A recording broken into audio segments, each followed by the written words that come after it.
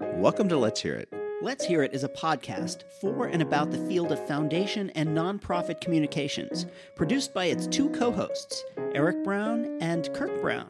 No relation. Well said, Eric, and I'm Kirk. And I'm Eric. The podcast is sponsored by the Communications Network and the Lumina Foundation. We're talking to people about their work and what's happening in the field with the hopes of making this growing arena just a little bit more accessible to us all. You can find Let's Hear It on any podcast subscription platform. You can find us on Twitter at Let's Hear It Cast, and you can email us at hello@letshearitcast.com. Let us know if you have any thoughts about what you hear today, including people we should have on the show. And if you like the show, please rate us on Apple Podcasts so that more people can find us. So let's get on to the show. And welcome back. Welcome in. You've made it to another edition of Let's Hear It. We're so glad to have you. So glad you found us. And Mr. Brown, I'm so glad to be sharing this time with you today. How are you? I'm doing as well as I deserve, or better than I deserve, I guess is the way to put it. Well, this is the requisite response these days, isn't it? You said during this interview, which I cannot wait to get to, it's outstanding once again, that hanging in there is about the cursory response. That's about the best we can say these days. Yeah, I guess if you're hanging in there, you're doing okay. Oh, by the way, I meant to say that there's somebody else. Apparently, podcasting is a thing. Did you know that? I don't know. I don't keep up with the times that well, but maybe it's possible. Who knows? Because a very famous person started a podcast recently named of Michelle Obama. And her first guest, someone we clearly love to have on the show, Barack Obama. Yes. It was great. I just want to put in a plug for Michelle Obama because she needs more people following her. That's right. Go check She's out. Not popular enough. Check out Michelle Obama, and if you want to Google her online, you'll get some retelling of her many accomplishments there. If you're not familiar with them, Google Michelle Obama. So. Apparently, it's only on Spotify, so you got to be a Spotify person. But anyway, okay. I just want to say that podcasts apparently are catching on. Well, let's jump to ours because I think everybody needs to be ready for a jolt of much needed hope as a result of this conversation, which again, Eric, I thought was fantastic. Tell us who we're about to listen to. I spoke with Javier Torres Campos, who is the director of the Thriving Cultures program at the Surdna Foundation. And for one thing, I really like the Surdna Foundation. It is a family foundation that has, I think, exemplified what a great family foundation can be. It's the Andrus family, and Andrus backwards is Surdna, and that's how they picked their name. And the conversation with Javier, I think, it kind of gives you a sense of what that foundation is and does and how it thinks about justice. And the conversation is about, and it's a pretty wide-ranging conversation. I was most interested in speaking with Javier because of the work that he does as an arts funder. But our conversation obviously expanded beyond that, as it tends to do. Yes, this is an amazing and inspiring conversation. Let's listen to Javier Torres Campos on Let's Hear It, and we'll come back after. Welcome to Let's Hear It. My guest today is Javier Torres Campos, the program director of the Thriving Cultures program at the Surdna Foundation. Javier, thank you so much for joining us on Let's Hear It. Absolutely. Good morning, Eric. How are you? I'm hanging in there, which is I think the standard response. Yes. How about you? Yeah, same. Trying to find gratitude and joy and the little moments each day. So I hear you. Well, I have a lot of gratitude for you taking the time to talk to us. Same. Thank you. So I've said this a lot of times on this show. Nobody grows up wanting to work for a foundation. Nobody crawls into bed with mommy and daddy and says, "Mommy, daddy, I want to be a program officer at a foundation." That's right. How did you get involved in this work? I think like most of us, by happenstance. My background is in business and management. My first career in the late 90s and early 2000s was in managing nightclubs between Philadelphia and New York City. And when I moved home to Massachusetts in late 2003, I ended up through my mother actually meeting the executive director of an affordable housing community in the center of Boston called Villa Victoria. I fell in love with that CEO's vision for that organization, and they had an amazing multidisciplinary arts center that had a really great curatorial staff, amazing production staff, but they needed somebody to help them figure out a business model so that they weren't continuing to lose money and could maintain with the sort of ongoing capital needs of the facility. I was there as their director for 6 years. It was really an amazing experience. But because Boston is such a small town, I got to be recognized as an arts and culture guy, even though that's not my background. And why that work was so rewarding to me is, as a Puerto Rican that was raised in a sort of suburban, almost rural, central Massachusetts town, my culture and my parents inviting all their artistic friends on the weekends was really one of the things that I looked most forward to. It was a grounding for me. And so I was fortunate enough that I had built a relationship with the gentleman that was the vice president of programs at the Boston Foundation at the moment, Robert Lewis Jr., who grew up in Villa Victoria and still had active relationships, would bring donors through so they could understand what growing up in that community and what that experience would be like. At the time, the person that was the senior program officer for arts and culture for the foundation, after 13 years, had departed, and he was looking for somebody new that could help him shake things up and really focus on some new opportunities. And I applied, and the rest was history. I was there for 3 years, did some fundraising because it was a small budget I was overseeing for about $2.5 million a year. And through that fundraising and some of the relationships because of the president and the board, I actually ended up getting my second job almost 4 years later as the director of national grant making for Art Place America. I think that people are making this connection between arts and culture and social justice in a way that more now than ever. Yeah. I mean, it's always been, the arts have been always this important component of social justice, but I know that you have been looking at that lately. Is this a movement kicking in a way that we haven't seen before? I think that it's been there, and recently I wrote a memo for our board sort of talking about what in the narrative or culture change space we articulate or call portal moments. They are like the right ingredients, almost from a chemistry class, that come together to get that volcano model to erupt. And so we understand them scientifically, and societally, I think we're not as good at recognizing the precursors of what amplifies a particular message. And so I definitely think that this is something that has been considered, thought about. This intersection has existed for decades and generations, and there are lots of folks whose shoulders I think I stand on and many others do. But there definitely is a moment now where people are paying attention. Some of this has been driven by organizations like Art Place America that I used to work for that have been working for 10 years to integrate arts and culture into community development and thinking about the social change that's possible there. Others have been talking about disinvestment and capitalization, where Grantmakers in the Arts has sort of picked up the mantle of really understanding how to integrate social and racial justice values in arts and culture grantmaking. So I do think it's something that has existed for some time, but definitely is having a catalytic expansion of recognition of how social justice rights and values really do intersect with culture in our society. And we're starting to see arts funders, particularly some of the big foundations, really take this on. I know the Hewlett Foundation strategy has adapted. A lot of foundations are saying, okay, if we're going to spend money on the arts, let's make sure that we are building communities who haven't had the opportunity. That, quite frankly, the opera and the symphony are fabulous, but there are more things that we can achieve through our arts spending. You're a board member of the Grantmakers in the Arts, right? I was for 6 years, and my term ended at the end of 2019. Okay, so can you just talk about some of those conversations? Needless to say that those conversations are happening on a variety of levels, and I assume that Grantmakers for the Arts are having them as well. Absolutely. So historically, this work, one of the mothers of this movement within Grantmakers in the Arts that's credited is Claudine Brown, who was the director of arts and culture programming at Nathan Cummings Foundation for a number of years, who began to sort of bring people together to talk about this intersection of arts and culture and social justice. That work led to a number of other really key leaders, including Laurie Poirier from Indigenous rights movements at the First Peoples Fund, Justin Lang during his tenure at the Heinz Endowments, Maureen Knighton, who is now at Doris Duke and replaced Claudine when she departed from Nathan Cummings. We're all on the board, sort of really talking deeply with Grantmakers in the Arts previous executive director, Janet Brown, who's now based in South Dakota and working as an arts and culture consultant, really amazing woman.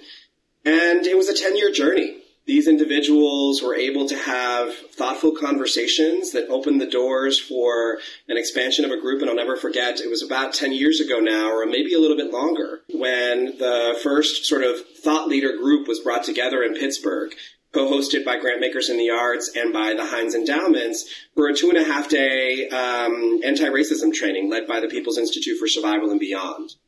And that led to an ongoing series of conversations and thought pieces and trainings for the board and for the staff to think comprehensively about what were the steps that GIA needed to take to sort of evaluate the root causes of its own choices through its programs, its policies, its procedures, and its governance and staffing structure, and ultimately landed as one of the core pillars of the work that the institution wanted to do, both as an opportunity to provide thought leadership for the field and push it towards the future, and also to be responsive to the changing demographics and conversations that were happening in foundations across the country.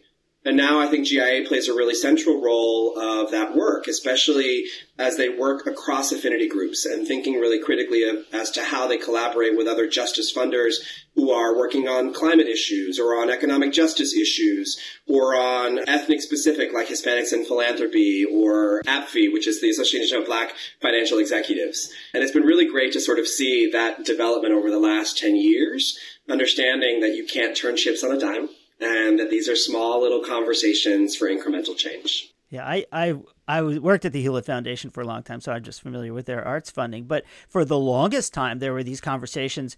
You almost see people in the hallway and you go, we're working on climate change and you're just doing the arts. Yep.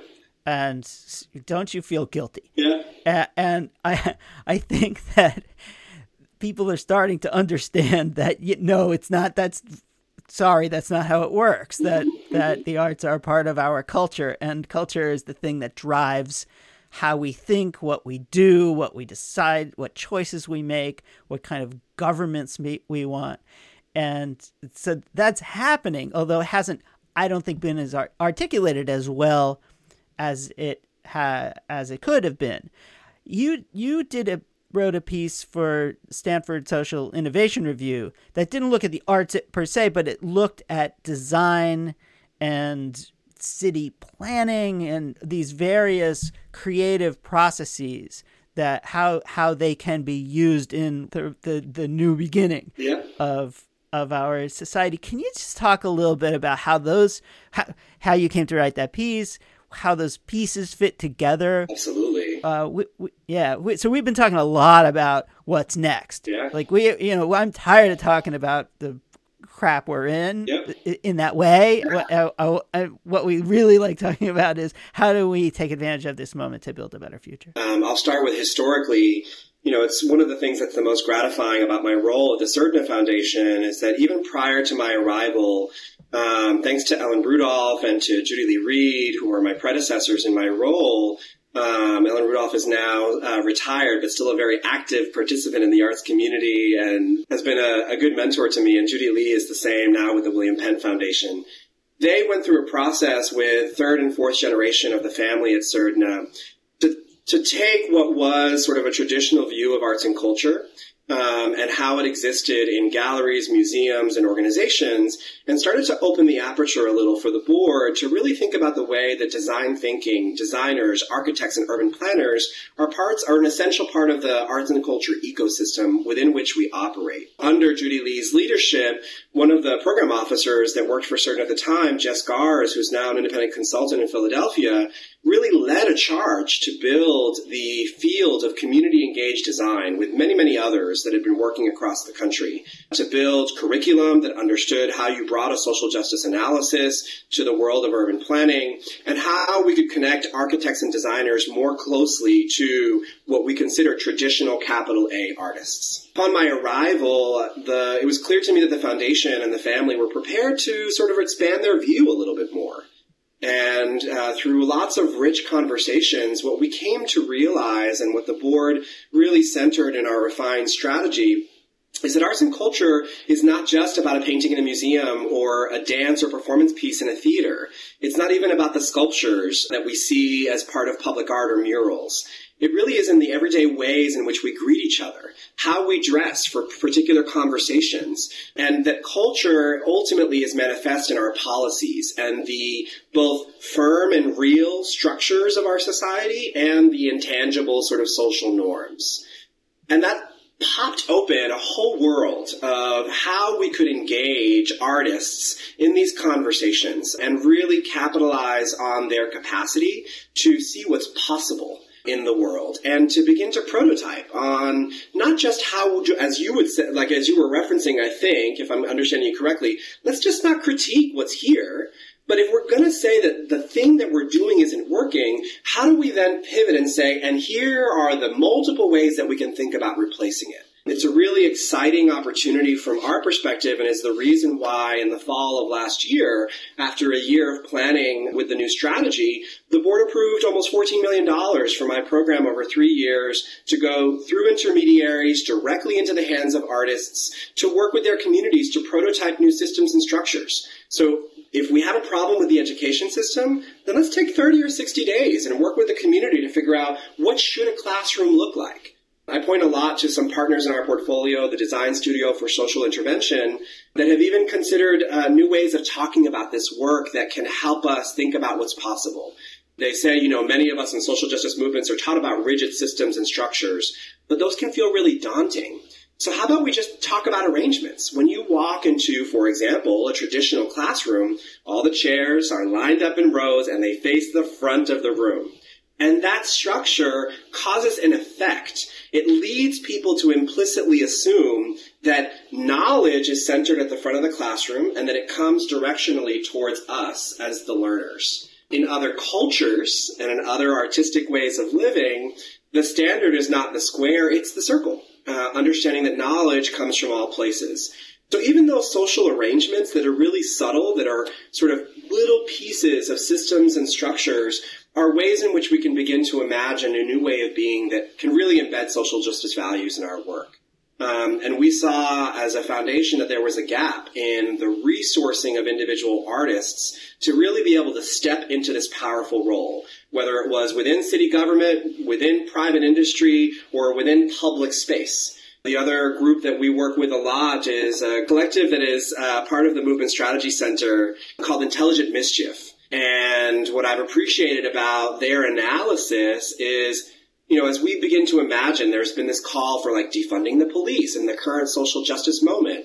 And that's really scary to folks, which is why one of the reasons why Deanna Van Buren and I decided to write this piece is to say, part of the reason it's scary is because we can't understand what we would do in place of if I had an accident, if somebody broke in my home, if I was assaulted. Well, first, we kind of have to ground ourselves in the reality that data tells us that 85 to 90% of the activity that police are responding to are nonviolent. And so there's a way to sort of develop a system of social workers, of case managers, of other folks that are community leaders that understand how to de-escalate conflict in a society and then create or offer referrals and connections for folks to get the support that they need. And so in many ways, this article was about really lifting up how critical the imagination is in this moment and how contested it can be, given those that are in power, and the role that artists fundamentally can play in society, in our public life, in our private life, and in private industry, to help us really begin to think about how we reorder things. The last note I'll say on this particular question is I think a lot about the complex formula that the government has to get us to a price of milk. These are choices that people make about how we subsidize farmers and how we subsidize the costs of making milk safe for us to drink, packaging it, and then getting it across the country. These are arbitrary choices that people in power make that are based on values and cultural norms or assumptions about what's important and for who. And so the more we recognize that these are the ways that we're making decisions, the more I think surgical or precise and strategic we can be about how we resource the arts and culture community to help all of us, just like with the board of CERDNA, open our eyes to the ways in which culture is influencing our decisions, and artists should be involved in many of our decisions that we normally take for granted. Well, I just think this is such exciting thinking, and we're going to take a short break and be back with Javier Torres Campos in just a minute. You're listening to Let's Hear It, a podcast about foundation and nonprofit communications hosted by Kirk Brown and Eric Brown. Let's Hear It is sponsored by the Communications Network, which connects, gathers, and informs the field of leaders working in communications for good. Because foundations and nonprofits that communicate well are stronger, smarter, and vastly more effective. You can find Let's Hear It online at letshearitcast.com or on Twitter at Let's Hear It Cast. Thanks for listening, and now back to the show. And we are back with Javier Torres Campos, who's the program director of the Thriving Cultures program at the Srdna Foundation. And I just love how you are describing what I'm considering the opening of the American mind, particularly as it pertains to the arts. As my background, I was a child actor a long time ago. I always tell people that if I live long enough, I'll be the longest living member of the Screen Actors Guild. So I joined when I was 4. But and so I've always had this incredibly passionate connection with the theater, with artistic life, and have always tried to connect it to something larger than that.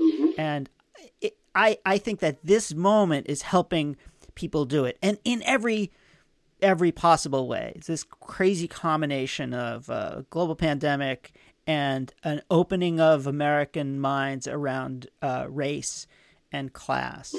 And I think the movement for Black Lives has helped us all think about how we can be better. Absolutely.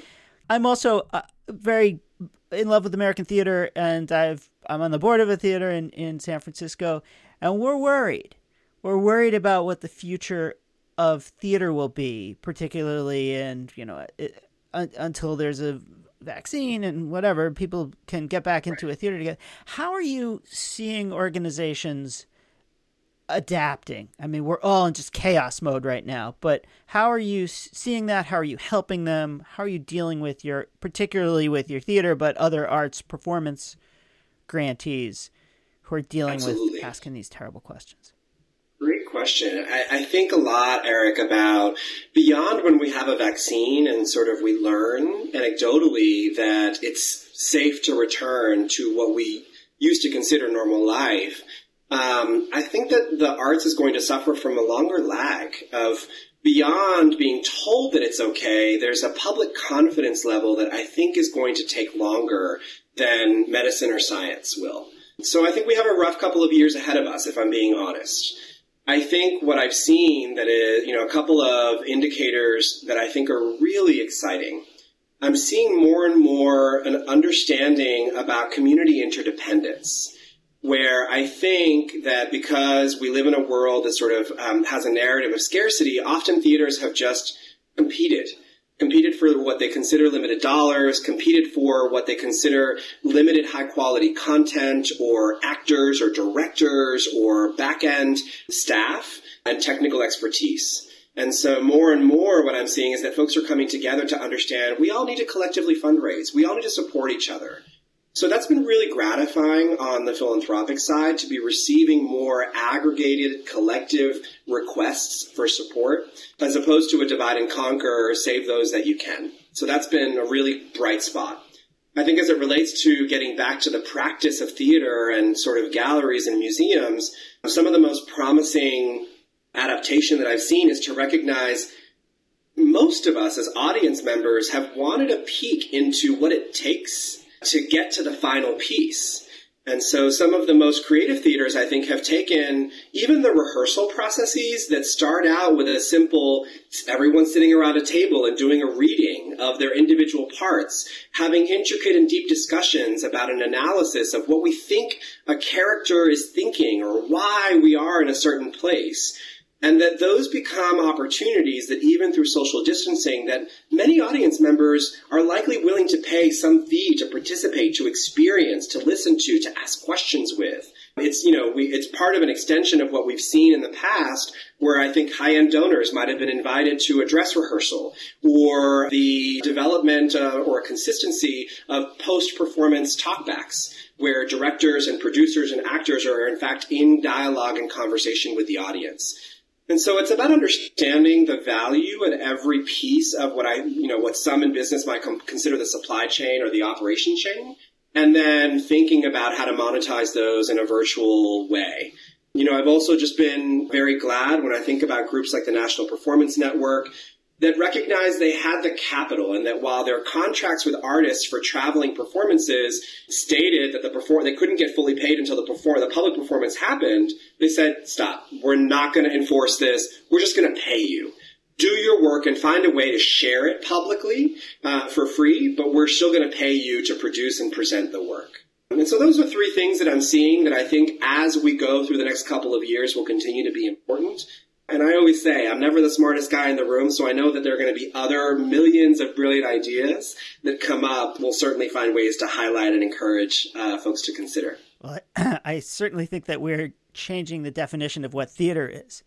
Having sat in our living rooms and watched theater on the screen in a way that we hadn't before, or engaging with a company in a way that we hadn't before. I think everyone wants to feel like they belong to something, and that theater companies that make their audiences give them that sense of belonging, as you say, giving them a glimpse into the production process or into the creative process, or in one way or another feeling a connection with these artists makes, I don't know, that's why we go anyway, right? We want to be in the room with these people and just breathe their oxygen or their CO2. Exactly.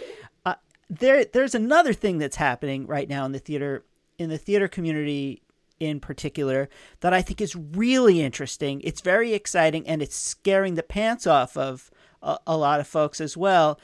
I know that you've seen this note that has gone around called "We See You, White American Theater," and this was a 31-page manifesto with a series of demands for how white American theater must change. And reading through that, it's like, wow, this is a provocative, dynamic, exciting, scary document. Can you talk just a little bit about your response to it? As I said to you before we got on the air, I haven't actually had this conversation with anybody yet.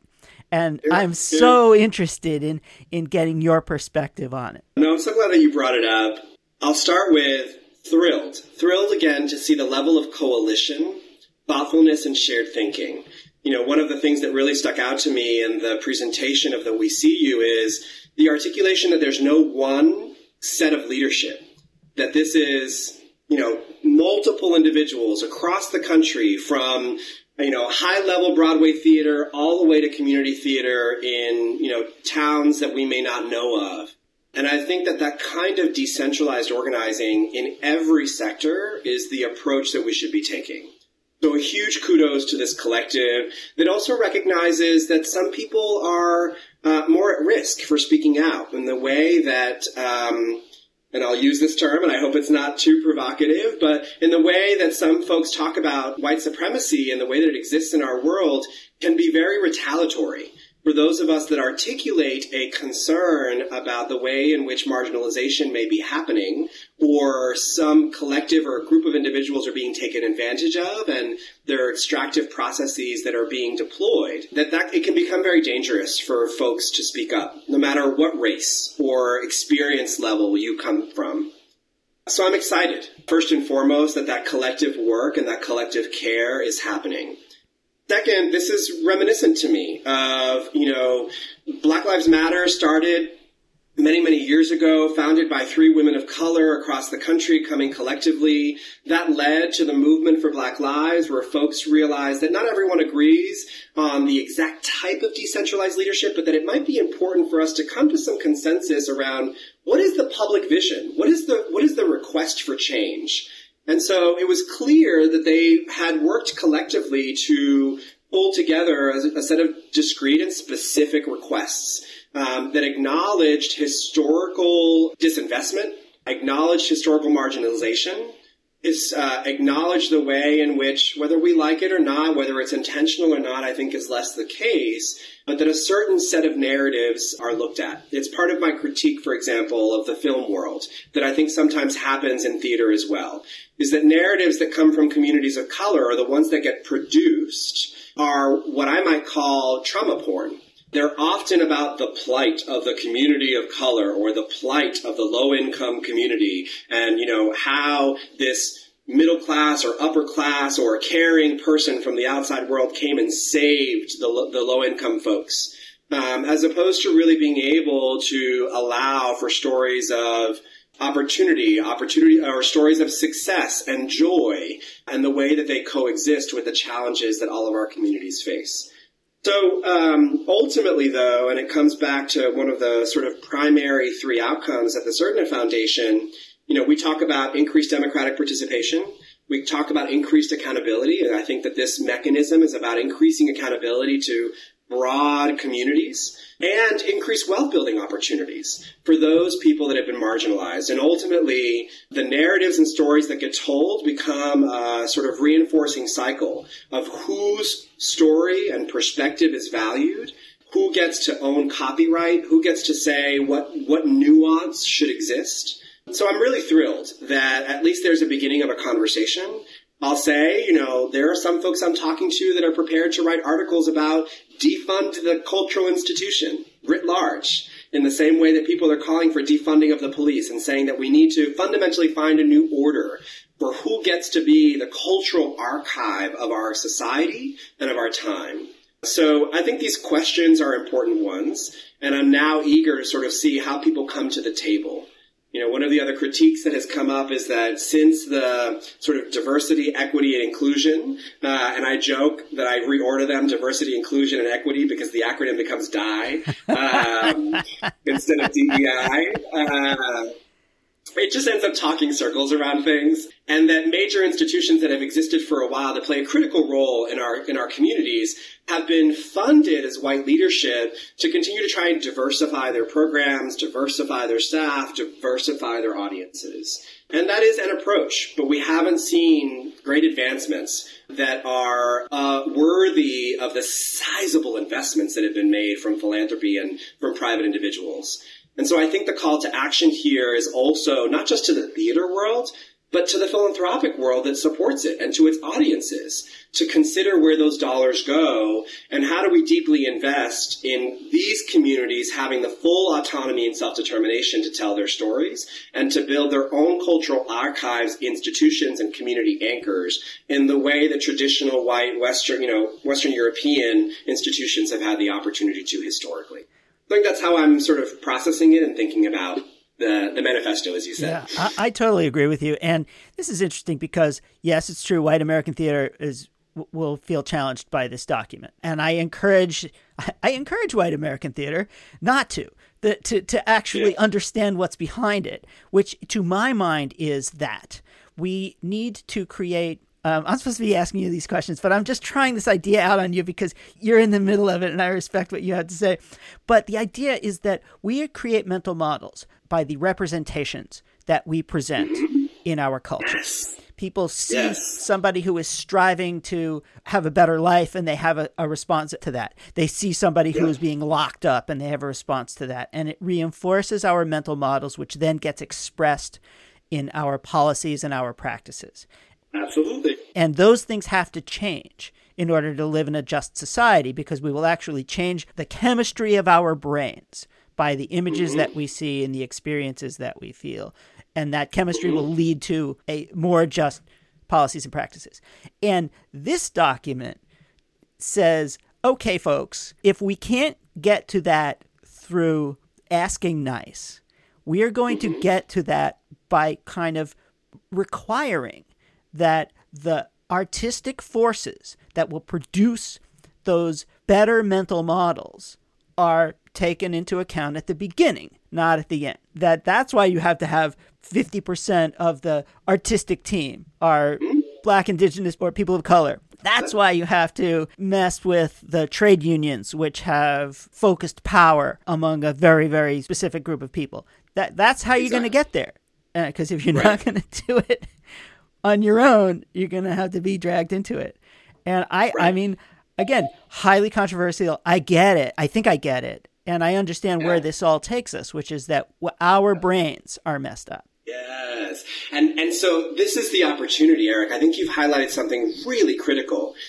Traditional white American theater can see this as a threat to their existence, or they can see it as an invitation to adapt and grow into a new model. Those that want to take this as a threat, I think it might be to their own detriment in the long term. Sure, you're going to continue to have donors that are going to support you. And at some point, audiences will diminish because audience needs and desires are changing over time. It's just the nature of the work that we do. And so I think there's such an opportunity here for these traditional theaters to just take a step back and say, okay, it's one of the things I say a lot about mayors and city council members when they respond to civil unrest. You can either chastise and criticize people because the way that they're communicating a message isn't to your liking, or you can say, you know what? My way of communicating is not the standard. People communicate and have tried to do things in different ways. Why don't I just figure out how do I join these people to understand what they're asking me to do and how I can work in partnership to lead to the change that people see and believe is necessary, because at the end we all benefit. This change, this opportunity to adapt, really is to the potential growth and scaling and increased impact of the theater world. And my hope is that, those traditional white theater beacons will take that opportunity, will accept the invitation and really lean in to looking at themselves and accepting the critique and opportunity to grow and build something new. Well, this has been such a great conversation. For one thing, I was feeling a little down this morning, and now I'm really excited after talking to you. So, just purely as therapy, it's been helpful. But these conversations are essential and can really help us all process the information we're receiving. I'm really grateful that you reached out and invited me to join you today. Well, thank you so much for what you're doing, and thanks for talking to us. Javier Torres Campos, Program Director at the Thriving Cultures Program at the Serdna Foundation. Thank you again. Have a great day. Thanks so much. You too. And we're back. You did it again, Eric. You did it again. And can we just start? You got there at the end. I put it in my notes after about listening to this maybe for about 5 or 7 minutes. How can you help but not be inspired and be filled with hope when you listen to the kind of work and the kind of thinking that's going behind it? Talk to me about the Thriving Cultures Program from the Serdna Foundation and Javier's work. It's so exciting to hear about it and hear how he's thinking about it.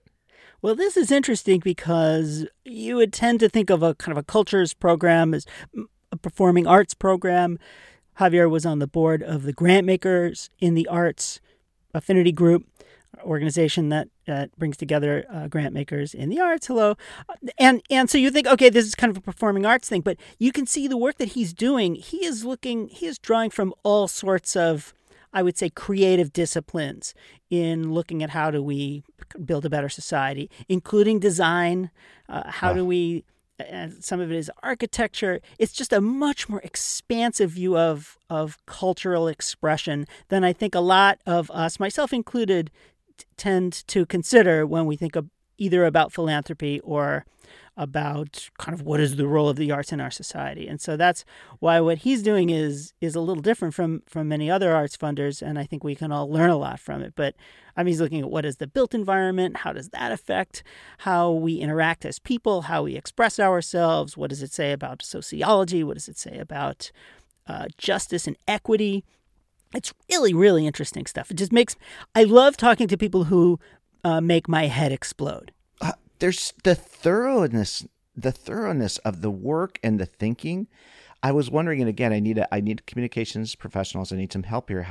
What's the word we use to describe these interviews, each being so outstanding in their own right? But I was listening to this discussion thinking, is this possibly one of the most content-rich interviews we've had to date? I love that exchange you had about Grantmakers for the Arts, which is a new organization for me, certainly not for anybody who's in that part of philanthropy. But he describes this process that started with Claudine Brown, and he mentions all of the other people that were part of that, Lori and Justin and Maureen and Janet, going through this process of thinking about how to work with anti-racism in their work and their grant making. And I'm curious to get your reflections on that. And by the way, here we are in the arts. I think this is your first love. I feel it in the interview. I'm yeah. This is where Eric is like just in his fullness as a person thinking about this stuff. But how does that process unfold, either in the arts part of philanthropy or just writ large? We've been wrestling a lot on this podcast, I think, with this notion of anti-racism and how you move that forward in a considered way. And it really feels like Javier is a real leader in that, and has also, as I loved how he said it, but he's also standing on the shoulders of giants. Do you have reflections on that whole process? Well, clearly, and I feel a little bad because I did a little too much talking in my conversation with Javier. But as I also said to him, he's helping me process, and he was the first person I spoke with about the We See You White American Theater document that came out. I think it was a couple of months ago, which I just encourage everybody to go in and to read it. We'll put a link on the website. But what this is an expression of how many people feel like they have been excluded from the opportunity to present their authentic stories and to participate fully in American culture. And you and I have had this conversation. I've had this conversation with other folks on the show, and we kind of building from the things we learned from Trabian Shorters, building from the things we learned from John Powell, building from the things we learned from Ben McBride, and Saru Jayaraman, and Chanel Matthews. I mean, a long list of people of color who are expressing the opportunity and the need to fully participate in American culture. We're not doing that.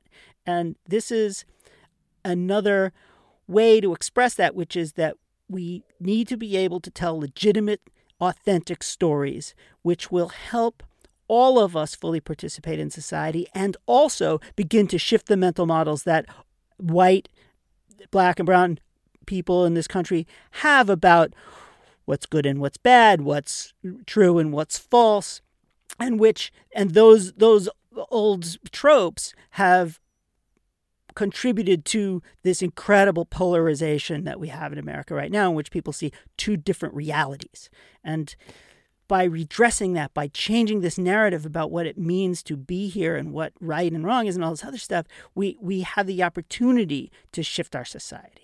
And that's what I see in how and funders have this incredible opportunity to do that as well, to fund organizations that are telling those stories, because we get our cues, you and me and everybody else get our cues from the things we see on television, in the movies, listen to in music, stories that we read, newspaper, all that stuff. So we have the opportunity to shift the culture. Oy, I'm exhausted. Well, but this is why we need the Javiers and all the folks he's talking about at the center of our thinking there, because this is where the thoroughness comes forward, isn't it? I mean, it's funny, you mentioned, as an aside, being at the Hewlett Foundation and thinking, in the hallways, the people working on climate going by the people working in the arts and just thinking, oh man, I'm doing climate, you're just doing the arts. And now you're pulling forward this. It's kind of half a joke. Never said that. Nobody ever said that. Nobody ever said that at the Hewlett Foundation. But I think this understanding is that the arts are kind of a light thing, that they're a nice to have. But the arts shape our culture. They shape our culture.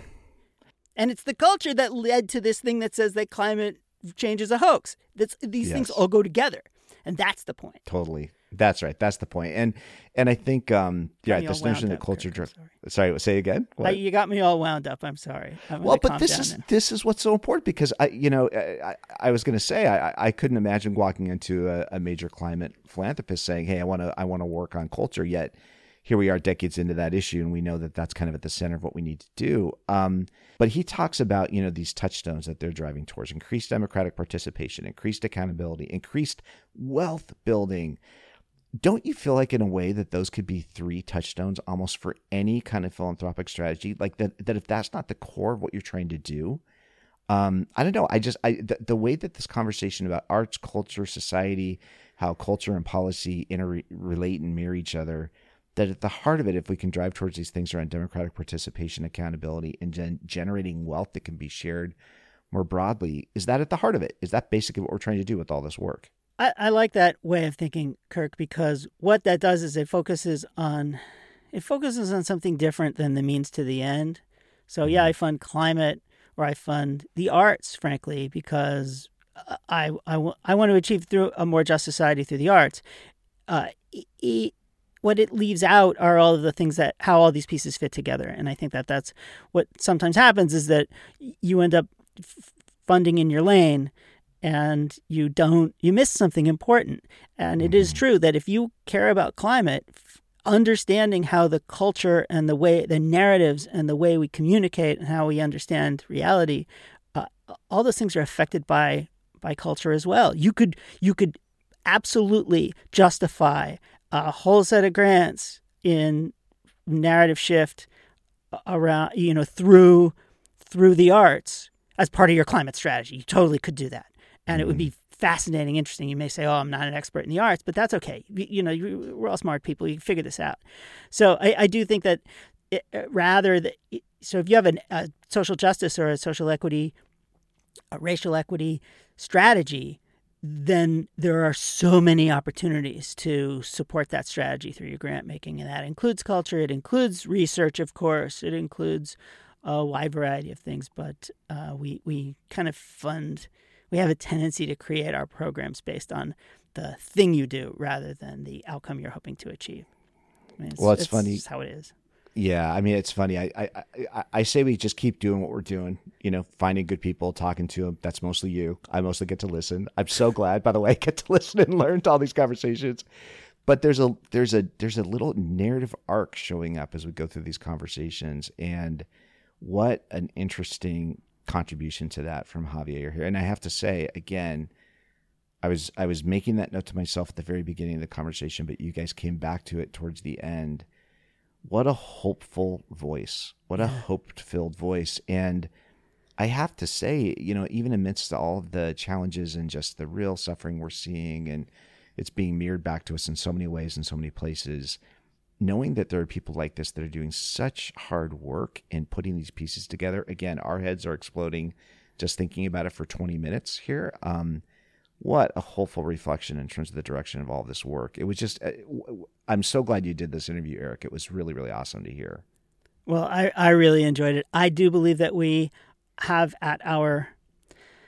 we have the potential for a great awakening. I believe that. And thanks to Javier helping us think about how that awakening is achieved, we're getting a little closer to it. There's going to be a lot of work. It's not going to be easy, but I think that it's possible. Javier Torres Campos, Program Director of the Thriving Cultures Program from the Surdin Foundation. Thank you for your work. Thank you for being with us here on Let's Hear It. And Eric, thank you so much for this interview. It was awesome to hear. All right. See you next time. And that's it for this episode. Please let us know if you have any thoughts about what you heard today or people we should have on the show, and that includes yourself. We'd like to thank Maggie Brown, our intrepid production coordinator.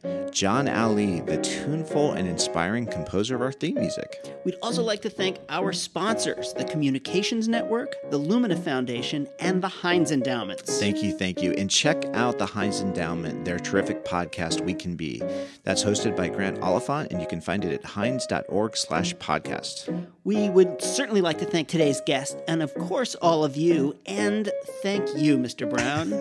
No, thank you, Mr. Brown. Till next time. Let's hear it.